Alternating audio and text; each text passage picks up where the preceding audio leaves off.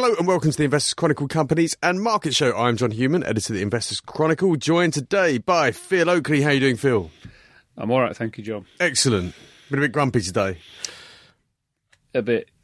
Tom Dines, how are you doing, Tom? Yeah, good, thanks. Excellent. And we're going to talk about Interserve, which is, Yes. we've had lots of communication on Interserve, both through the website and emails to me. Some of the concerns that have been expressed in those communications are addressed in your piece, so we'll talk about that. Let's start, Phil, with your main column this week, which is about pubs, a subject dear to our hearts, and specifically JD Wetherspoon. Yeah. So, the pub sector has been a horrible sector to both invest in, to operate in. It's what we hear all these stories of, pubs closing every week. JD Wetherspoon has been the kind of shining star in this sector. And the question you're asking is, can it continue? Yeah, I think, if you look at the pub sector as a whole, it's like a bomb site. I think there are only three companies that have really made decent money for investors over the long haul. That is Fuller's, and you've got Young's, which are essentially London-based outfits, where going to the pub, going out, very much part and parcel of the way of life. And the other one is JD Wetherspoon, which operates a very distinct and different way of doing business, in that it is very much a value operator, has a very simple business model, cheap food, cheap drinks in pubs that are kept in good condition. Yeah, now, you and I occasionally go to the pub for a quick conflab, putting the world to rights. Yeah. And, I know one of your biggest gripes when we go for a pint in London is the price. Yeah. Yeah. And it is quite eye-watering sometimes. We're talking £6 a pint in some pubs. Mitchells and Butlers, yeah. Yeah, we do go to an MAB pub. Yeah. £6 a pint, put prices down. That's never going to happen. JD Wetherspoon, value proposition, and like in many sectors, retail, for example, value has been the successful model. I am, in a general investing theme, I am a big fan of businesses that can communicate value to their customers. This is a winning theme in most sectors, but probably not in pubs. Yeah, but it has been a winning theme for Wetherspoon. I'll qualify that from now on.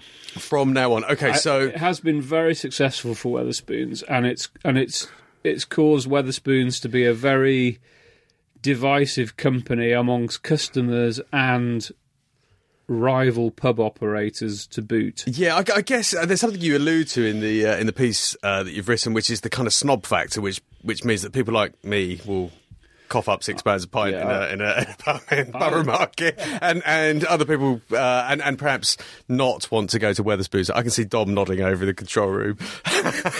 Yeah, I think there's terrible snobbishness about Wetherspoons. Yeah, and you've got to park your opinions about the owner as well, who talks about other things from time to time. It's from time to time? From time to time. Does he ever talk about anything else? And then look at, actually look at what this company does. And, there's a lot of people who will disagree with you and Dom. This has come through in the numbers, that this is a company that has a very effective way of doing business and is very good at getting people to buy more food and drink from its pubs. I guess the big question is, how has it been able to offer such cheap prices over the years when other pubs seemingly look for every opportunity to add another 5, 10p to their pints? I think it's deliberately gone for a volume strategy. So it has, if you look at its margins, its margins are, they're down to about 7p in the pound now, 7%. Some of the bars will operate. I know Mitchells and Butlers is operating on sort of low double-digit margin, which is a valid comparator because they don't have a brewing operation as well. Neither do Fuller's now. No, I mean, this is a trend. We could perhaps come on to this. This is a trend, the pub group selling off their brewing arms. It's going for volume, and it's essentially about keeping the pubs busy. So they were the first major pub chain to open the doors at 7 a.m. in the morning for breakfast and for coffees.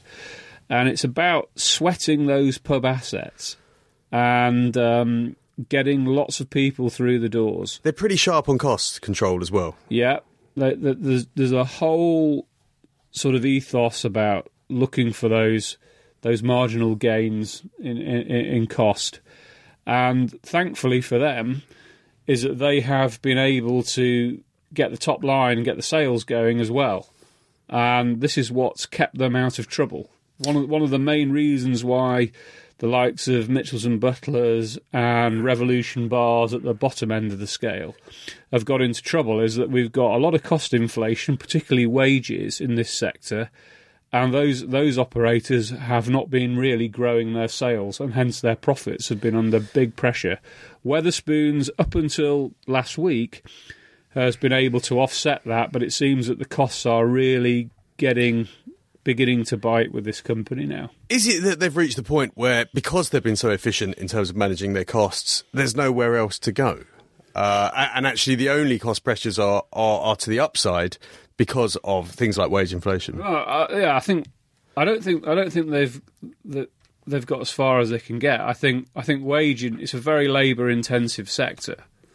Wages are getting close to a third of revenues, and when you look at an economy that has very high levels of employment, to get people to come and work in pubs, you just have to pay them more. Yeah, I mean, Tim Martin, as we alluded to, he's a big fan of Brexit.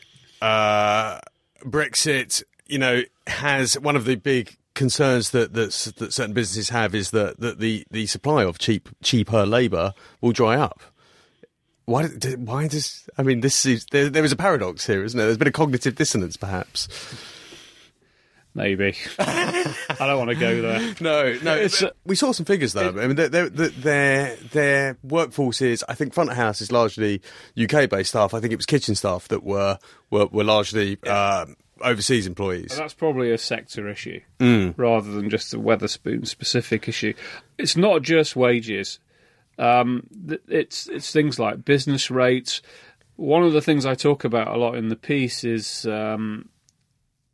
maintenance and replacement investment of the pubs. This is a big problem for the whole sector, and Mitchells and Butlers have talked about this extensively, in that if you want people to come into your pub, you've got to keep them looking nice. And this generates your turnover.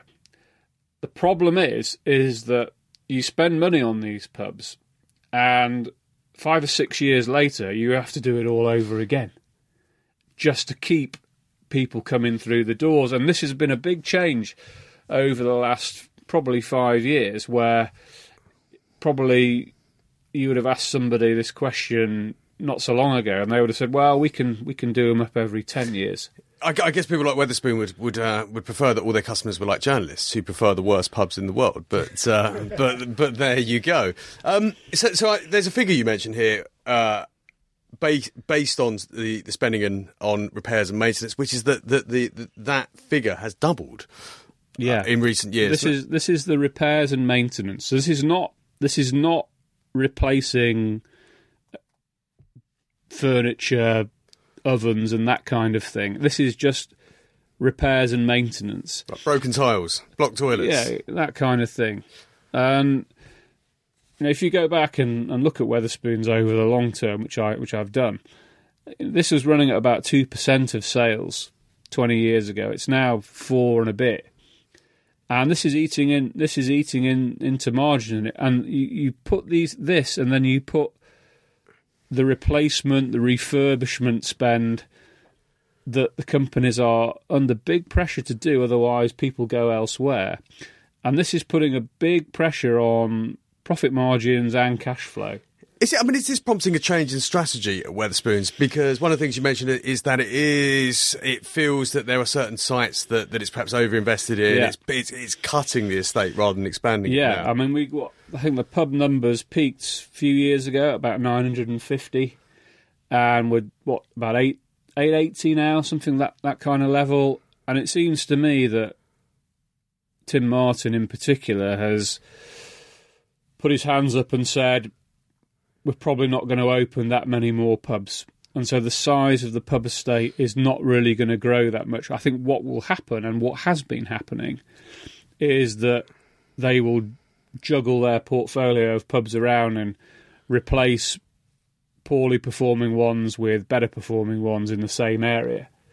But generally, I think that there's a few signs here for me that the days of Wetherspoons expanding is coming to an end. Yeah, I mean, something we spoke about before we came into the room was that you can see this business being run in a very different way, potentially as a cash generator. Yeah, and I think one of the things that gives this away is that the company over the last few years has regularly referred to having a debt level to profits, or EBITDA, which is not quite profits, but there or thereabouts, of between 0 and 2 times over the long haul, and it's currently running at 3.5 times. And given that profits are unlikely to grow that much, in my opinion, the only way you can get that ratio of debt to profit down is by running the business for cash and using the cash flows. And Wetherspoons is very good at generating cash, using those cash to pay down debt. The share price has done really well. It's been great. Do you think this is a response to actually people are looking at this kind of this shifting strategy and going, actually, we like that. This is the time for this company to do what it's doing? I think this company's done a lot of things right over the years. And one of the things that actually jumped out when I read the piece was the conversion of its pubs from leasehold to freehold. Yeah, that seems like a very sensible move, margin of safety. Definitely. I think what's happening here is the quality of the pub estate and the profits and the cash flows that come from it is getting higher. And what we've had is over the last decade, you mentioned the freehold thing, this has moved from 40% leasehold, 40-60 leasehold freehold to 60-40 freehold leasehold. And this is great for pubs because you get asset backing and you get flexibility to manage your estate. If you look at elsewhere in the sector, which is Revolution Bars, which has been an absolute dog of a company, they are running 100% leasehold. And they've signed up to very long leases, and the trading has gone down, and they can't get out of them, and there's no asset backing. And this is not a sector to get into if you've got no asset backing. And Wetherspoons has spent a lot of money the last few years, a lot of its surplus cash flow to buy out the freeholds. Now, whether it will keep on doing that, I don't know. Whether he feels that 60-40 is the right mix, or he'll do more. I think if he wants to get debt down, he can't do any more of this. I mean, you're kind of alluding in this piece to the fact that this is an ex-growth business. I think it is. Does that mean, and as it's run for cash, if that is the strategy, does that mean that it becomes a dividend payer instead? I think no. I think it becomes almost like a leveraged buyout type business, where the equity of the business builds through retirement of debt, which is to me, is a very smart strategy. Is it worth holding on to the shares for that aspect of the strategy alone, potentially? I think that, if you ask me, do I think this company is going to keep doing better than most of the sector? I would probably think yes. Yeah, but it's a difficult sector. It's a difficult sector. This is arguably the best operator in the sector, but it's just so tough out there now. And it doesn't have a brewing business to sell. So there you go. An interesting view on how you might analyse companies in this sector. Though. I think it's absolutely fascinating.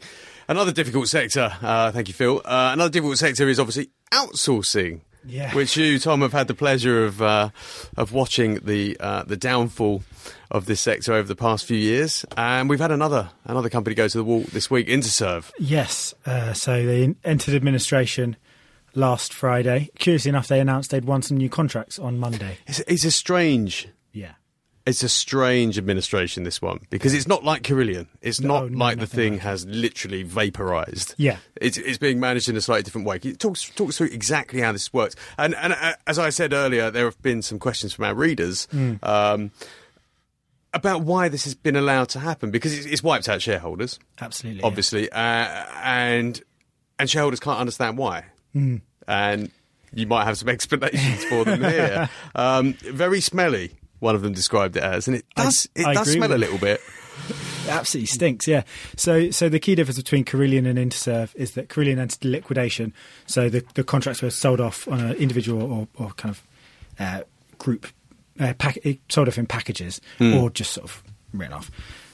Pre-pack administration, which is what Interserve did, basically meant that Interserve PLC went into administration. All of the companies below it just traded into the ownership of a new company, also called Interserve, which was owned by the lenders. Okay. So they say business as usual. They said suppliers shouldn't panic, employees shouldn't panic, this sort of thing. There is a comment from a supplier, actually, on the site, someone who's done a lot of work for Interserve, and they have had some reassurances, but no cash as yet. I think the cash is king here. It's, for all that they say not to panic at the moment, it didn't go into administration for no reason. So to imagine it can just continue on as it has been going on seems, in my mind, a little naive. I think there will be changes, and there's been some fairly strong rumours, though neither of the companies would comment publicly, that Mighty and Serco have been sniffing around to pick up some of the parts of the business. I would expect we'll see a bit of that, parts of Interserve being packaged up and sold off. Yeah, well, I guess these contracts need to carry on. Someone needs to do the work, so that makes sense. I guess the big question is that so a rescue package was essentially put to shareholders, and some of those shareholders appear to have voted down this rescue package, and that's meant that they've essentially ended up with zero. Yeah, and this is the main question our readers ask: is why? Yeah, and that is there's no hard answers here, unfortunately. There's a few different theories. Coltrane Asset Management, a US hedge fund, is the main culprit here. They owned about 28% of the shares at the time that the group went into administration. They also voted against the deal. Now, they had been opposing it since it was announced. As soon as the details were announced, they tried to requisition a general meeting to fire all of the directors with the exception of the CEO. And they succeeded in getting the deleveraging plan sweetened a bit. Originally, existing shareholders would have ended up with 2.5% of the issued share capital. This was moved up to 5%, but it's still not a very good deal. Yeah, but it's 5% of something. Yeah. Better than 5% of nothing. So the main theories are either they hold some of the debt, which they can try and recoup some of their costs. But we don't know that for sure. Can't verify that.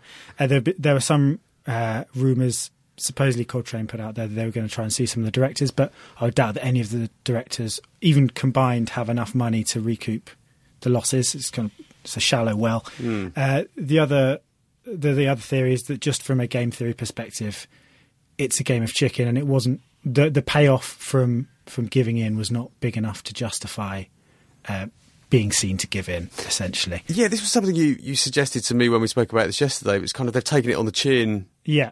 Because rather than fight this and kind of lose political capital, as it were, in the future they can be a bit more hardline in their dealings with similar situations. Absolutely, yeah. They live to fight another day, and they are shareholders in Capita, so they own 0.31% of Capita. So perhaps Capita might be the bigger prize here for them. Potentially, yeah. They also have I think it's a 2.5% short stake in Mighty. So they've clearly got some views on what way the sector is going. Yeah. I know we spoke earlier, Phil, you're not a big fan of outsourcing. These are bad businesses.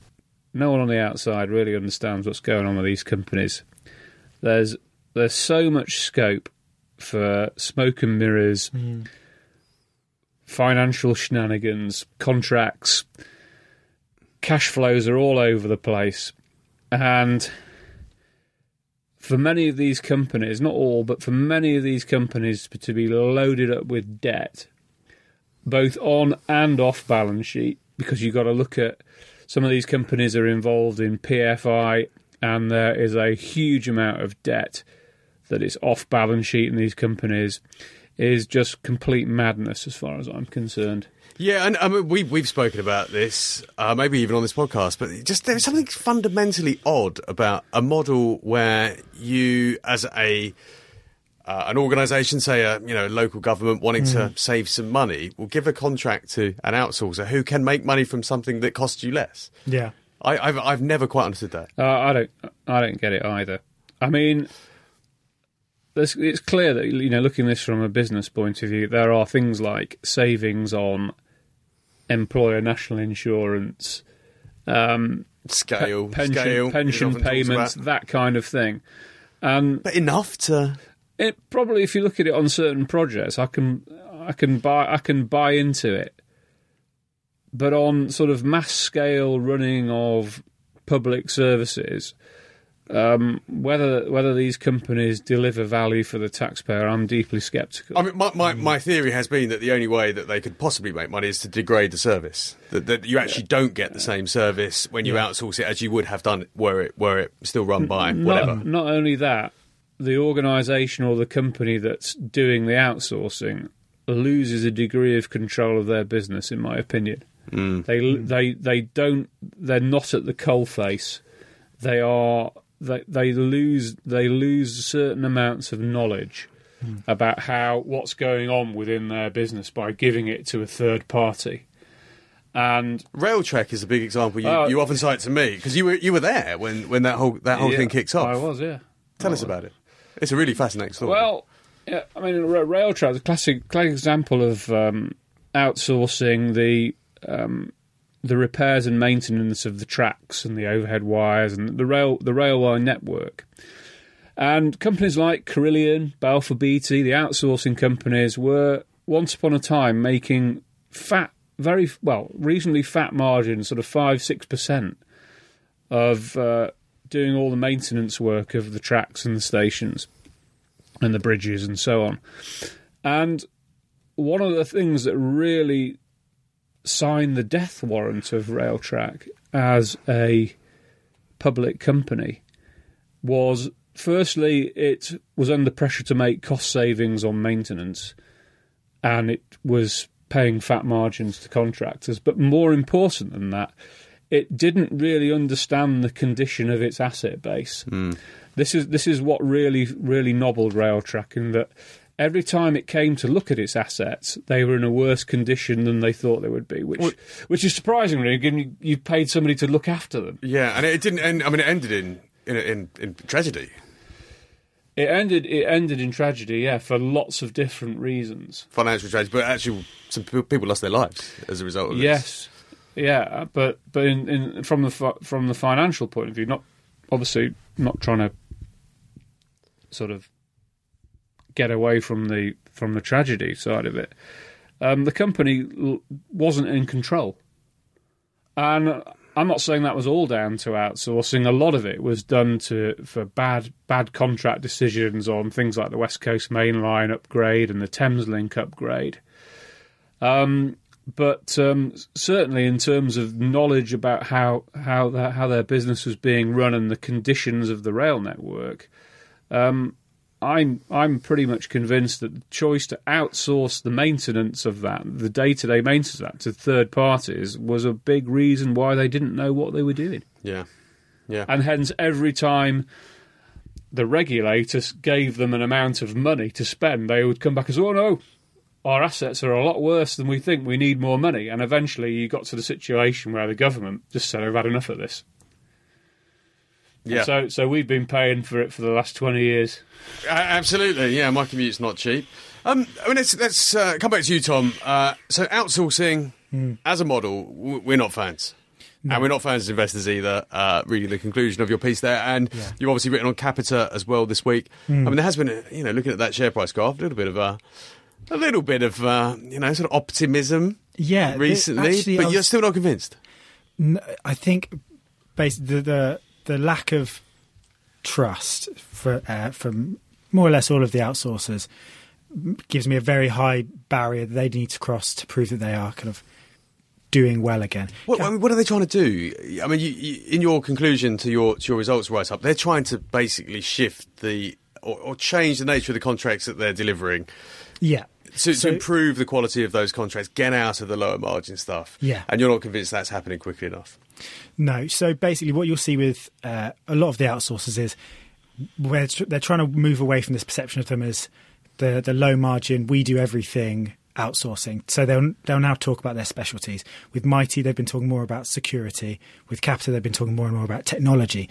The problem is the actual tech-focused parts of the business are pretty small compared to the business at large. And it's just, for them to actually go kind of full tech company, for them to turn into Experian, for example, it's just a big jump from where they are now to where they need to be. And they've been doing really well selling off parts of the business, cutting down costs. It's just a question of how much is left once you've cut out all the bad bits to kind of become this swanky new company that's going to disrupt the old company. And where the new contracts are going to come from. Well, because exactly. presumably there are other companies going after those contracts too. Yeah, it's very easy to say you'll go like technology will be our future, but very few people can actually explain what that means in practice. Yeah, absolutely. So we're not big fans of the outsourcing sector. Have you got any of them on a buy? Babcock?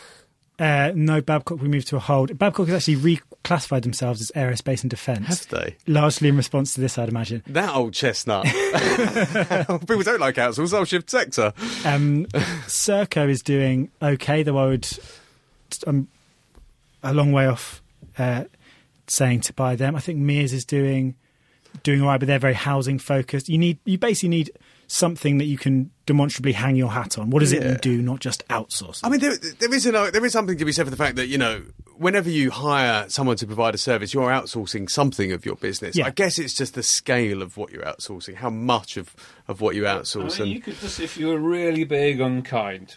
Go on, Phil. You could just say, like, these companies are like glorified gangmasters. Oh. Just providing, pools of labour at the low end of the market. They are a steward of labour. Well, G4S, I think I used to cover that sector as well. G4S, if I remember rightly, was the largest employer on the FTSE 100 because of exactly what you say, Phil. Right. It's just armies of security guards. That's what it did. Yeah, I mean, my thing is what's the value add here? What's the value add proposition from the outsourcer to the end customer? And I'm not trying to cast aspersions that they're doing anything wrong, but I just as an investor, I just want to know what is the USP of this that creates a sustainable, growing, high quality revenue and profit stream, because I can't see it. Yeah, absolutely. There you go. So that's the verdict on outsourcers. Avoid. Yes. Is there anything that's caught your eye that you've covered this week, Tom? That's, on a more positive note? You don't have to say yes. It's been an absolute deluge this week with the results season. Just trying to think. Safecharge you've got on a buy. That's an interesting little company. Yes. Yeah, that was... I was covering that on behalf of my colleague Harriet Klarfeld. But yeah, payments is generally quite an exciting area, isn't it? They've been growing extremely quickly. I was talking to them on the day, and they've got obviously massive growth story. The revenues were $139 million in a year, but apparently, supposedly, the size of the market is $3 to $4 trillion. So, well, payments is huge, and we've seen the lead story. Obviously, this week is WorldPay, which is again in the target, the crosshairs of an acquisition. We spoke last week about MasterCard. Payments is a really interesting area. So it's you can see the end of cash, as we talked about last week, coming down the road. And these are very profitable businesses. Yeah. Safecharge is a pretty profitable business. Absolutely, yeah. There's money in this sector. There's gold in these hills. Well, I won't go as far as that, but you can see why people are having a look at this. Well, it plays into all of the big trends, e-commerce and mobile devices. Yeah. It's a confluence of a lot of these big trends. But in terms of this sector, it's not been a bad place for investors to fish in. No, especially if you bought WorldPay. Yeah. 2 takeovers in 6 months. It's nice, isn't it? I think I saw a very interesting stat actually about WorldPay. How it obviously used to be owned by RBS, and it became bigger than the market cap of RBS, which obviously is not difficult given what happened to it, but just shows that RBS got rid of this. And RBS was forced to get rid of it, wasn't it? Really? Well, fair enough. But that's what happens when you run your business badly, get in trouble, and have to sell off your best bits. Exactly. So they sold off something that's turned out to be a gem. Yeah, absolutely. What have you been looking at in your Alpha report this week, Phil? What's caught your eye? Well, lots of results. No, I mean, there's no shortage of lots things of to results. catch your eye. One of the things, actually, I think is one of the most interesting developments of the week is JD Sports buying Foot Asylum. Foot Asylum, which we've had on a sell for ages, and rightly so. Well, it doesn't make any money, and it can't get the right stock, and it's a pretty bad idea. Yeah. Now we've been slightly caught out by the most recent turn of events, but you kind of think this is a good deal for JD. I think this is a good deal for JD. Yeah, I like JD Sports as a business. I think it has got a real stranglehold on its market. Don't I just know it? I've got children that buy trainers. Yeah, and it's been tremendous. It's been doing a great job, obviously for its customers and for its shareholders. I'm a little bit concerned when it bought Finish Line in America last year. I'm still not convinced about that deal, given how cutthroat the market for trainers and athleisure is out in America. But I guess the rationale there was that because JD has such good relations with the likes of Nike and Adidas, and that actually, the usual problems that befall British companies trying to get into America don't necessarily apply. There is that, but there's also the trend of Nike selling direct to consumers out in that market. Do people really buy trainers direct? Well, I don't buy trainers anymore. Tom, do people buy trainers direct? I don't. No. But Amazon's a big player out there as well. Yeah. Much more so than they are here. But I think what the deal does do is it gives JD a lot of buying power. This is what I think. This is the Finish Line deal rather than the Finish Line deal. Yeah, but it's got a reasonable amount of buying power without Finishing Line. But Finish Line. But Finish Line gives it even more. And this is why this Foot Asylum deal stacks up quite nicely, actually, because Foot Asylum's got 225 million of sales, and it's not making any money on it. Put JD Sports buying power into this business, and you can probably get it making 15, perhaps 20 million pounds in the next year, 18 months. I presume it didn't pay very much for this. If you look at the overall in price, it valued the business at about 90 million. But JD had been buying stakes before then, so JD's in price is going to be less than 90 million. So if they can make 15 million, 20 million of that, that's a good return on investment. And so it's just quick expansion, really. Then. Yeah, it's a good tuck-in deal. It's not going to transform JD, but I think this is a really smart deal from a very smart operator. Yeah, it's a funny kind of sort of links that there are between these two companies. I mean, I can never get my head around exactly who is related to who here and who set up what and whose grandfather is so and so. But there are links here. Yeah, they must have had their eye on this for a while. They knew this was coming. Yeah, and it's. I don't think people see this as a massive surprise. But from a financial point of view, from a business point of view, I think it ticks a lot of boxes. We've always liked JD Sports. It's always been very cheap, the shares in JD Sports, I think. They're still now, just over 15 times next year's earnings. It's not that much. For a company that's doing pretty well, growing, quite decent margins. I mean, not super high margin. I think 9-10% margins. Good cash generator, dominant position in the market. A lot to be said for it. Absolutely. I think that's a perma buy on the IC, I have to say. Well, okay. But I like a perma bear. Yeah, I think JD was one that stood up. The other interesting one was, which was the back end of last week, was Cineworld. And I think there's a lot of myths that get sort of peddled around about cinemas. I think there's a sort of general sort of layperson's view that the likes of Netflix and Amazon and Now TV are going to kill cinemas. And that's not happening. Actually, cinema attendance, not for Cineworld in the UK, but actually UK cinema attendance is buoyant. aren't they? They're very much reliant on there being a good slate of films coming out. Yeah, that's at any out given of their point, though. control. So there is a bit of their business that, as you say, they don't have control over. I haven't been to the cinema for a long time, and I used to go a lot. Do you go to cinema much, Tom? Yeah, in recent years, I've noticed that they've moved away from the kind of big box Odeon type thing.